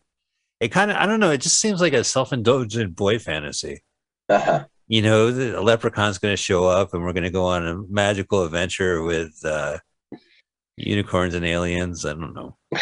He knocks him in the head. It's also the pound in the head theory.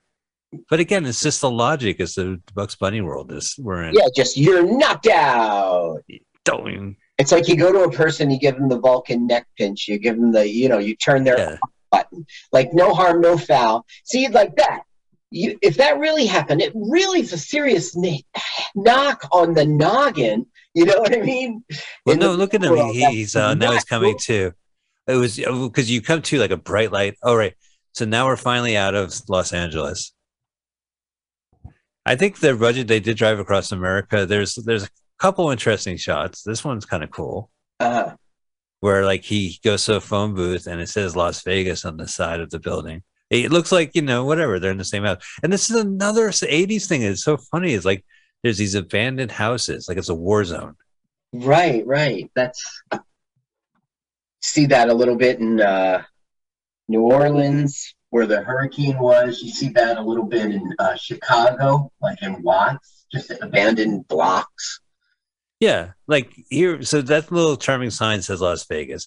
Oh, he's calling the house, and they're like, all that bullet stuff is immediately repaced. Oh, so yeah. They're saying that he was in the mental house. Yeah, he's in the loony bin. But I mean, notice like they completely bullet ridden the house, and now like next scene, yeah, we got some carpenters. They fixed it. But isn't the government paying for it? I thought it was. Well, they did a good job. They must have hired the best. Because it looks like an entire new set. Hello, I'm Dr. Jim Belushi. No, Dr. Jim Belushi. And Mr. John Ritter, I don't know. He's gone from Three's Company to Three's a Crowd, if you know what I'm saying. Don't call the hospital again. All right, so now it's serious. But, I mean, John Ritter is great. He made a bunch of movies. Some kind of hero, I guess. Bad Santa. So he was in Hearts of Fire, which was a TV show with Billy Bob Thornton. And according to the documentary, Billy Bob and John Ritter were good friends. And Billy Bob had John Ritter in mind for Sling Blade, a movie I'll never watch. And why not? There's only 24 hours in a day. Okay. So they showed a lot of clips. He plays like a sexually repressed gay guy and with a weird haircut that kind of, I guess, gets slaughtered by Billy Bob. But he got Golden Globe nominations galore. This is my favorite scene, by the way, where he's like, okay, whatever, right? It's such a white guy rage movie or wish fulfillment fantasy. They get away with everything. And it's like, you won't listen to me? Fair enough. I'm going to pour gasoline over the car. It would smell so bad, Carl. Yeah. And like he's so smug about it. Okay, you want to stay in there? Okay, like I'm smarter than you. I know it's going to happen. We can't have a movie without him doing this. Yeah. There's no scene without him pouring gasoline all over the car in the deserted Las Vegas suburb.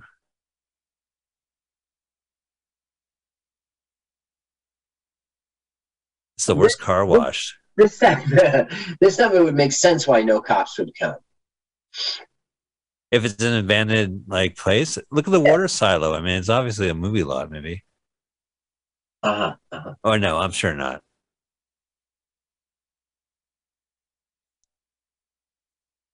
There we go. Problem averted. He came out. Now we're going to get to the storyline. And it's time with the orange, with the pen. It's a baseball. Oh, yeah. A hammer. Baseball. Yeah. So he, again, this reminds me a lot like Hitchhiker's Guy. He's saying, look, there's aliens. He's like, I don't believe you. You know, we're all from Earth. He's like, no, they gave me a present. And it's kind of like Bedazzled, where it's like, the delivery is like something underwhelming. You know, prove it. And just gives it. So it'll come up. So that I think is good. But basically, the CIA needs to meet with the aliens in a week. And the person who needs to meet with them has to look like Pillbox. Remember Pillbox for the first few minutes of the movie? He died. But he died. See, there's proof of aliens. This just there it is. Take a look. Do you see that on TV? It says, you know, from your friends far away to Nick. Dear Nick, Greek name. This is fucking bullshit. But that's the joke. I thought it was kind of funny. It reminds me of the Hitchhiker's Guy. It's like, or Bedazzled. It's like underplayed. But then it goes like, I don't know, into like Munchie territory. Munchie territory. It takes facts. This movie's like Dragnet theme song. You know what I mean? Dum da dum dum. It's so stupid. It's the dumbest thing I've seen. It's a funny movie. They're funny. The direction is great. It's great, except for this part. Okay, so I'm gonna nail a pen into a fucking. At this point, I'm like, what the fuck's going on? He had an empty beer can in his back. No, soda can, cola. There you go. You see? There's no way I could bang a fucking pen. I'm such a wimp. I don't have the bluesy. And yeah, he says, I saw that in an ad. Yeah, I saw that in a commercial. Right. What commercial, Carl? Commercial. It is? Yeah, they like the pen's indestructible and they would hammer it through. I don't know. It was in the 80s. I don't remember it very well. Well, it's like the middle of the night kind of TV show. All right. Well, you know what? Like 1999. Order now. Operators are standing by. Can a pen do what? A pen could slice through a tomato? Look at that. Balls in the air. This is part like, listen, I want my money back. This is not a movie. Oh, never mind. Whoa. Look at this. Whoa. Well, look, it's Earth technology all the way down. From Alien. I can't believe I had that. Dish. I stuck that pen up my ass. To think. Look, none of that is alien technology. It's all planet Earth technology. Well, no, it's spaceship stuff. Spinning around and disappearing is alien technology. Yes, but I mean, look how it has like a satellite dish. I mean, that's so Earth. But okay. Well, whatever. Okay, this isn't Dune. You know, that's the only special effect we're going to see. Spice. Yeah. You're like, boo, spice. Man, I went to Dune, the new one, with high hopes. I really thought I was going to see an all tricked out computer graphic Dune, like the old film. No, it all takes place on Arrakis, the desert planet, all of it, the whole movie. You don't get the sense of this galaxy. Yeah, well, there's some other areas. You know, I haven't read the book or seen the first movie, but I have seen the latest Dune. It's cool. I like it. I like those worms. They're awesome. Yeah. Okay, so here we go. So this house in the background that's boarded up now doubles as like, I don't know, everything. This is like the end of Inglourious Basterds. So it's going to be, this is our hideout, right? The Old West. Pew, pew. Yeah, miss. Kapow! Hit! I know. Ah! Miss. Miss. Hey, cover me. Miss. Phew, good thing he was ducking underneath and they were shooting above him. Right. You see how it goes right through the plaster and such? Oh. Yeah. Now look at that car. Now, didn't his trunk blow up beforehand? I think that the gasoline was all over it, and that made it explode just now. Am I right? Yeah. Well, it exploded. The trunk exploded first, and then the whole car exploded, including the trunk again. Makes sense. They must have had an extra car to scrap. They're like, blow it up. Now, Carl, we've both seen this movie. I can't understand a fucking word the negotiator is saying. You know, and she's great. I think she's great. Is she a Star Trek woman? There's a Star Trek woman. There's a Star Trek connection. I didn't do the research. Okay, so she only shows up for this scene. She's like Bruce Willis in the first 5 minutes of the movies on cable. TV. Mumble, mumble, mumble, mumble. Mumble, mumble, mumble, mumble. Incoherent mumbling, Jim Belushi. Incoherent mumbling. I think she does fine in this movie, and I think she probably does enunciate fine, but I can't understand a word. She looks like she's smelling something bad. Like something stinks. Right. I feel uncomfortable with Jim Belushi in the room. You ever seen Hooperman, where he was a San Francisco, John Ritter was like a San Francisco PD? Yeah. No. John Hooperman, SFPD. Is it what, Jim Belushi role?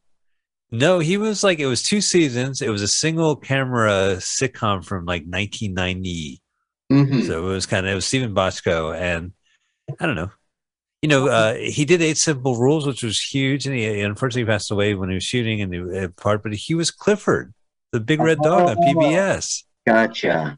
He was the voice. Mm-hmm. You know how like Martin Short is like the voice of Dr. Seuss? Yeah, like I remember Clifford would he'd go he would like someone would come in there, he would be like zoinks or something. Yeah, well his owner would come in and his human would say like, who stepped on the house? And Clifford would say, ruh-roh. Ruh-roh. Buzzery. Yeah, he was a bad dog. Bad dog. Well, you know, there's what we could do is negotiate. So they're in an abandoned building. Look, he gives this job. I love it. Do you don't think this is like the Road 2 movies, like Bob Hope? Look, I'll see you later, old timer. Pressure outside with guns ablazing. This lady walks in, and suddenly the tension is completely broken. This is bad. So they're going to go in and negotiate in the other room of an abandoned house that was boarded up that they just shot. Like, what kind of neighborhood do they live in or at? Do you have an abandoned house next to you where you know you could shoot up and then fuck? No. Like, this is like a teenager's paradise. I would go here and party. But yeah, man, you could shoot guns and fuck. But there'd be no like running water, and there would be no electricity. Speaking of, did you bring any bottled water? No. Is this your sandwich? We gotta get out of here. There's like no one's squatting in this house. No refrigeration. There's no refrigeration. Well, actually, they don't need heat, right? It's LA. No, this is not LA. They're going on a road trip to Washington D.C. I think they're in Las Vegas. They're still in Las Vegas. Yes. I should have known that. So he goes, "You smoke? Only after sex, Bob." Well, how much do you smoke? I smoke a pack a day, Bob. It's just no. It doesn't end there. Doesn't end there. You would figure that in. There's a tag. There's more. So you should quit. I'll kill you. Nah, it just makes me really sore. Right. Because he's fucking 20 times a day. It's just not believable. But don't you think it's funny though? Like good dialogue and it's just kind of amusing. Pow. She miss. No, because it's so braggy. I just don't like his character. You know, he's like, you know, smug, swarmy. Wasn't there? Yeah. There's the guy who wrote Clockers, I get Richard Price or whatever. He had a book. I can't even think of the author. But his Spike Lee joint. That was, yeah. I think that was one of. I think he did directed another. John was shooting with his finger. right? Right. It's not believable that he would think that it was working. Well, he goes pow to a guy in suburbia, albeit like a shootout. And the guy goes, and he backs into a tree that just so happens to have a limb sticking out like that. Yeah. And without seeing it, it fatally, bloodlessly goes into his back. You know, it's a cartoon, I guess. Mike, if you went bang to someone and they keeled over and died, would you say to yourself, my goodness, I have the power? If I saw an alien pen take a baseball up the sky, and it happens the first time, and I'm John Ritter, of course I'll be like, pow, pow, pow, pow. John Ritter's, they're all selling it. This movie's great because they sell it. Okay. It's really stupid. Well, all right, not great, but it's dumb, but they sell it. Also, this phone booth is like bulletproof in some places and not. I need the 50 cents, Bob. So he walks in there. Miss, cover me, Bob. Miss. All right, here we go. This looks like a stuntman's father. You know, my son is Leonardo DiCaprio. I did stunts for movies in the 80s. Here's your 50 cents. Oh, there's my 50 cents, Bob. Well, Smug is all right, but so this novel he wrote was about a guy who, like, I think he was just wanted to be a comedian or an actor, and he's in his 40s and he has another job as a bartender, and he's not going to make it. And then there's another story of this guy who says, like, he gets held up and he goes, not tonight. And the guy just shoots him. Oh. You know what I mean? Like, it's this smug kind of like cavalier, like kind of privileged, like you just say something catty, you get away. It's the reality. There's someone with a gun. Yeah. I wish I could remember it. Oh, well. This is not a book podcast. I'm not accountable for bringing up books. No, you're not. It's not a book podcast, and therefore you're not expected to be an expert. I know that John Ritter's father was Tex Ritter, the cowboy singer and movie star, and his mom was actress Doris Faye. I saw that on Reels. Mm-hmm. And you know, so one thing I got to say is that a lot of his friends spoke up to him in this TV special, and Peter Devanovich, you know, the director and television personality and kind of like, you know, famous guy. I actually saw him in the Grove give a speech. I walked by. But he's famous for The Last Picture Show, this movie, and John Ritter like auditioned in the 70s, and he didn't give him the role, but he gave him tons of roles later. Nickelodeon. There's a movie called They All Laughed, which had his girlfriend Dorothy Stratham in there. Okay. She actually got killed in real life and became a movie star 80. So, but Peter Devanovich is like, you know, John Ritter was really nice to me and really nice to Dorothy, and I really appreciate that. And Noises Off, the play, John Ritter Pratt falls down a staircase, and that's a Peter Devanovich movie. And in 8 Simple Rules, Peter Devanovich shows up in a cameo on the show with Henry Winkler and Larry Miller, all good friends, you know. But Billy Bob and John Ritter were friends, I guess, and according to the documentary, and Bad Santa was a Billy Bob, John Ritter jam. Sling Blade was. Hearts of Fire, the TV show.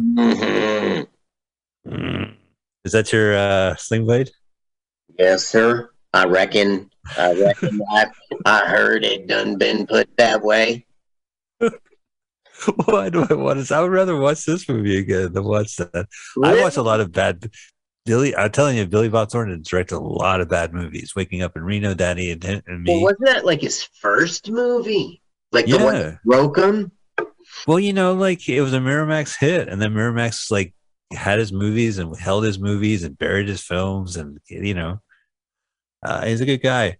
I guess. I mean, like I like him as an actor, and I like, you know, Jane Mansfield's Car. He did a movie about the car being on sideshows and county fairs exhibits, you know.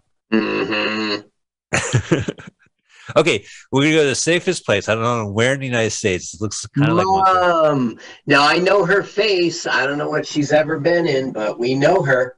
Well, the other woman that we're gonna meet in a second is Ilsa. She played Ilsa, She-Wolf of the Nazi movies. Oh, okay. She was like the dominatrix. Look, she was on a sitcom. What was she on? Oh, I have no clue, Carl. All right. I know there's only 6 actors in this movie. Well, she was like on like God, gosh, she was the mom on something. Like Screech's mom or some crap. Right. Well, I do know that the background was in a sitcom. Oh? Yeah, I think that was a different... No, I don't know. Everybody Loves Raymond? Yes, Everyone Loved Raymond House. That's across the street. That's the parents' house. No, it's not. No, it's not. So this is weird. So he's a family man. Do you remember that in the beginning of the movie? He has mom and 2 kids. So this woman comes down and fucking knocks on him. Like point blank. Yeah. Doesn't say a word. Looks him over and just goes for it. And he doesn't turn her away. He doesn't say, "Oh, I'm a married man. I can't. I have 2 kids." What? Are you a guy? It's titillating. It is titillating. This movie is weird. So he's kissing like he's like, yeah, all right, well, okay, fair enough. So he goes for it. Some girl walks up right away and starts doing it. You don't think that's creepy? His reaction isn't like, "Oh, madam!" I didn't ask for it. Uh-oh. What? Goodness, I'm a married man, you know. Look how great John Ritter is. John Ritter is so great. You and Belushi's great. Oh, I'm sorry, girl. Keep going. Belushi is not great. Look, he's like, Dad. Talentless. Dad, I'm not believable. This line is great. He's like, can you believe it? You know, just went for it. Just hopped on a plane, flew to Sweden. Wait, and that's a woman in real life. Yeah, it's a woman in real life. It's not actually. Yeah, so James Belushi really just grabbed a woman's tit on it's supposed to be his, dad. Yeah. Yeah, but I'm saying in the real world, we just saw. Yeah, Elsa's tit. Manhandle. Yeah, Elsa's tit. He wouldn't manhandle a transgender doctor. He grabbed the tits. But maybe it was called for. I love it just because he decided to take a flight and fly to Sweden. Here he is. And now suddenly this gay panic, this transphobic panic hits. Transphobic. It is. No, but funny. Transphobic means that you're afraid that you're transphobic. Therefore, you have an angry reaction to things that are transphobic. Oh, all right. Well, whatever the term. It's not like I mispronounced the word before. Okay. Yeah, I know what you're talking about. She must be Screech's mom. Screech, today's photo day. Right, stuff like that. Yeah. I don't know that it was that show, but it was that level of show. Like, you know her face, right?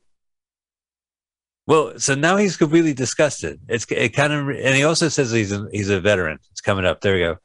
Da da da da da da da da da da. I don't know why I did the Confederate theme song for right there, but so yeah, 1987. He can't even touch her finger. Like a second ago, he was kissing her. It makes no sense. Like as a character, totally makes sense. A second ago, he was kissing a woman, and then he discovered you were kissing a man. So he's like, I wasn't kissing a man. What? Yeah, I mean, you know what? It reminds me of that unfortunate scene in Family Guy where the dog sleeps with a woman to only discover it was Quagmire's dad, and he throws up like for a long time. And it's just, no, it's just demeaning. It's bad. Yeah. It's stupid.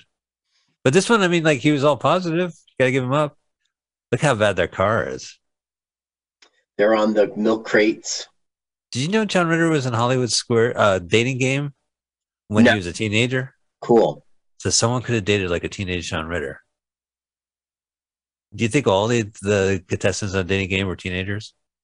No. I think I saw clips of like Farrah Fawcett, and I know you have too.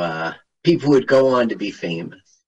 Well, he was in he went to Hollywood High in the Los Angeles area, I guess in Hollywood. Mm-hmm. And it's famous, and so did Jimmy Kimmel. And Jimmy Kimmel was in this documentary. He cried when he announced to John Ritter. But he grew up, so there's a famous mural in Hollywood High School where it's like all the people who went to, like it was Julie Garland as Dorothy, and it's their heads. And Jimmy Kimmel was able to went and commissioned Happy Pies. This comes in play later. Yeah. And Cola, but Happy Pies. Happy Pies. I like Cola. Like If I had a Repo company, Man I'd aesthetic. like to do something like that. Yeah, I would too. I think that's great. You know, and I also like just watching like this is what the 80s gas station or liquor store looked like. You know. Oh, so everything he said is in the National Enquirer. That was definitely 80s gas station, right? The National Enquirer. Yeah, well, the jokes really like that too. They found the aliens thing. This is actually a funny scene in which he's trying to gesture to it. I know. Oh, so I love this is my favorite scene. So look, they must have shot this in Texas. There's the Texas thing. Oh no, there's the sign. Now they're in Oklahoma. That was the border. So Hollywood High, that's what I was talking about. Jimmy Kimmel commissioned to get a mural of John Ritter painted on the high school after his death. Oh. And it's not just his head on the top part of the above the windows of part of the high school. It's on the other side of the building. It's an entire mural of John Ritter opening up the curtains, you know, like coming out of the curtains of and looking at pointing to the heads around the corner. And it's the high school is like right around the corner from the Jimmy Kimmel theater, the El Capitan on Hollywood. El Capitan. El Capitan. I am the El Capitan. Your brother gave me a little tour of those studios once. That was very kind. He did when he worked in Jimmy Kimmel? Yeah. Oh, that good for Adam. I was there. I was there opening night. It was great. Cool. Yeah. I saw Ben Stein. Okay. From Win Ben Stein's Money. It was fun. It was cool. It's so boring. I like this show. Okay, so now just this is not North by Northwest. We didn't like turn and like we're not watching the Alfred Hitchcock right now. They're just in a cornfield. Also, this is not children. At the border of Oklahoma and Texas, right? They were at the border. Right. But I think I am even more bored than I am bored. The border of Oklahoma and Texas. I am even border. I thought that was a nice shot. Can't you like this movie? Why can't you like this movie, Carl? Okay. It's a cult movie, Carl. Everyone loves this movie. I can like it. It's just I just don't like the character of Jim Belushi. I just never will. I love John Ritter. He is hilarious. Right. I don't know. I never got this. Jim Belushi gave him this code, and he's like, I don't know what this means. It's the map. The map word. So they have to meet these aliens. They have two choices, right? So they can either go for the big gun, right, which will destroy the Earth, but they'll aim it at Russia and take care of those Russians. Hence the parody. Or they could do the big package. Both phallic terms, where they could clean up the toxic mess that was spilled into the water, and we only have 5 days. This is such specific dispute. They have exactly 5 days to ask an alien to reverse it, because if it's past 5 days, then the world is doomed. So why would you ever want the big gun if we're going to be dead anyway? Get it?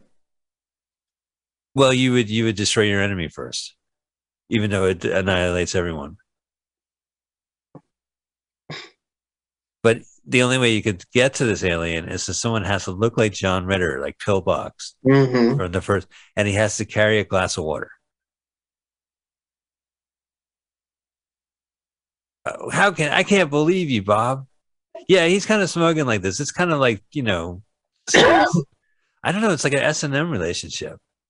Well, he like flips it on Jim Belushi, and Jim Belushi just takes it. It's actually a little interesting. Well, I like the humble Jim Belushi. Well, have you ever smoked his weed? There's Blues Brothers. Right. There's Uncle Jack's. Okay. There's Belushi's Secret Stash. This is Belushi's farm. Again, unavailable in California and New Jersey. Unavailable in San Francisco. Well, I never had his weed. Well, let's see. I have a list of it. Oh, okay. Yeah. Right, Jim Belushi. Open. Okay, here we go. So Belushi's Secret Stash is a line of cannabis flowers. Yeah, let me from Belushi's farm, sold to select dispensaries in Oregon. Oregon, okay. All right, so premium sun-grown gentries are cultivated, then harvested and cured by a core 7-person team, and or 7-person, okay. team on performer activist Jim Belushi's 93-acre farm. Activist? Yeah, it was performer/activist. It's one word. What has he done? Well, he was on a reality show called Building Belushi, where he built a house in a cabin. He built a cabin house. And then he was in Growing Belushi, where he grows marijuana. So those are two things that are activisty, right? He was on 2 reality shows, at least. Mm-hmm. All right, so the secret stash is Black Diamond OG, Blue Dragon, Crippler, Snowman Cookies, Chocolate Hashberry, Jeffrey Iverson's award-winning Nilif wafers. By the way, the parentheses. Yeah. The smoke that brought you into the business. Oh, we got to stop. I'm sorry. This is it. This is the big moment. This is what everyone loves about this movie. Now, they are traveling cross country, as you can tell from the production. They're in Arizona, and they have to get a glass to hold the water, and it has to have the presidential seal, and it's under the dumpster. Right? Very Hitchhiker's Guide. Very David Lynch. Keep it. I don't know. No one suspect it. Right. No one expects it under the dumpster in an alleyway. Oh, but here we go. Who are those clowns? Who are those clowns? There it is. Holy shit, clown attack. This is the best part of the movie. There is a funny part later when he's going to hit a clown, and he was at a party. He just had a party. He was entertaining at a party. He's talking about, like, oh, you know, these are fake CIA bad clowns. Yeah, they're fake. They're CIA. They're hiding as clowns, and they've gone rogue. They're bad clowns. And then it says new math. I don't know. This is some conspiracy shit. There was a YouTube video of this guy saying, you see, the CIA, you know, they tell you you're a secret agent, and then they lie, but then they lie again. It's all because of this scene. It's a script. It's a fake movie. It's like, we got to create some kind of something for the next 10 minutes in this alleyway. Well, let's hire some clowns. And the clowns are great. They definitely are a high point. So basically, yeah, these clowns are kind of sneaking in, and Belushi convinces Ritter that he's a secret agent from Russia all along, and don't worry about it. Yeah. And, you know, he gets knocked the shit out by a clown, and Belushi does his wacky, smug shit, and all the clowns are down, and he wakes up and he lies to him. He says, you're not. But according to the video I saw, it says, see, they lie, it gaslight you about the gaslight. And, you know, that type of thing. I don't know. It was, there's some good videos. You know, it was fun to look at videos. There was a show called The Last 10 Minutes where these two guys watched The Last 10 Minutes. I didn't watch it because, you know, we're doing the same thing, but right. It's cool. Sometimes it's nice to go on YouTube, look at other stuff. Yeah. Last research. 10 minutes. That's pretty good to look. Oh, so by the way, one of the weed that he sells, it's like Jack's Choice. You know, Dr. Jack, you know, if you want more history about the guy who cultivates this, click here. But it calls like it smells like SNL is what it says on the website. That's the only research I did for Jim Belushi. I was like, what's up with his weed? So he has bubble mint, purple lights, purple pineapple Afghani, lemon. This is only in Oregon at dispensaries, or I don't know, outdoor. Where does he live? In Oregon? Yeah, he's got his own 93-acre pot farm. He's growing lemon chiffon cake, lemon PG Kush, grapefruit Kush, lemon Cedo. Oh, free 98 Bubba Kush. That's my favorite. It really is good. There is a difference. The post 98 Bubba Kush is not as good. Hey guys, let's take it easy. No punching in the nuts. Punches them in the nuts. Yeah, he's a little Jason, Sudeikis in this. He's smug. I didn't want to sign up for these clowns. We brought clowns into this movie, and now we're making jokes about being clowns in this movie. Oh, now he comes too. Oh, no, he lies down with a gun in his back. Ouch. Pichu. Ritter has like, he sticks his gun in his pants too. Hey, what happened, guy? What? And he says like, you don't point him towards your junk or something. Yeah, that's right. You'll pee funny or something. Look, yeah, you're right. They're wearing a black. See, he's wearing a black shirt and he's wearing a white shirt. The bad guy, good guy. And, wow. Or they're chefs or cowboys or lounge singers. I can't figure out these shirts they're wearing. Yeah. Do you know the comedian David Cross? Yeah. Well, he does a bit about how horrible Jim Belushi is. Oh, really? Yeah, you just YouTube it. You'll see. It's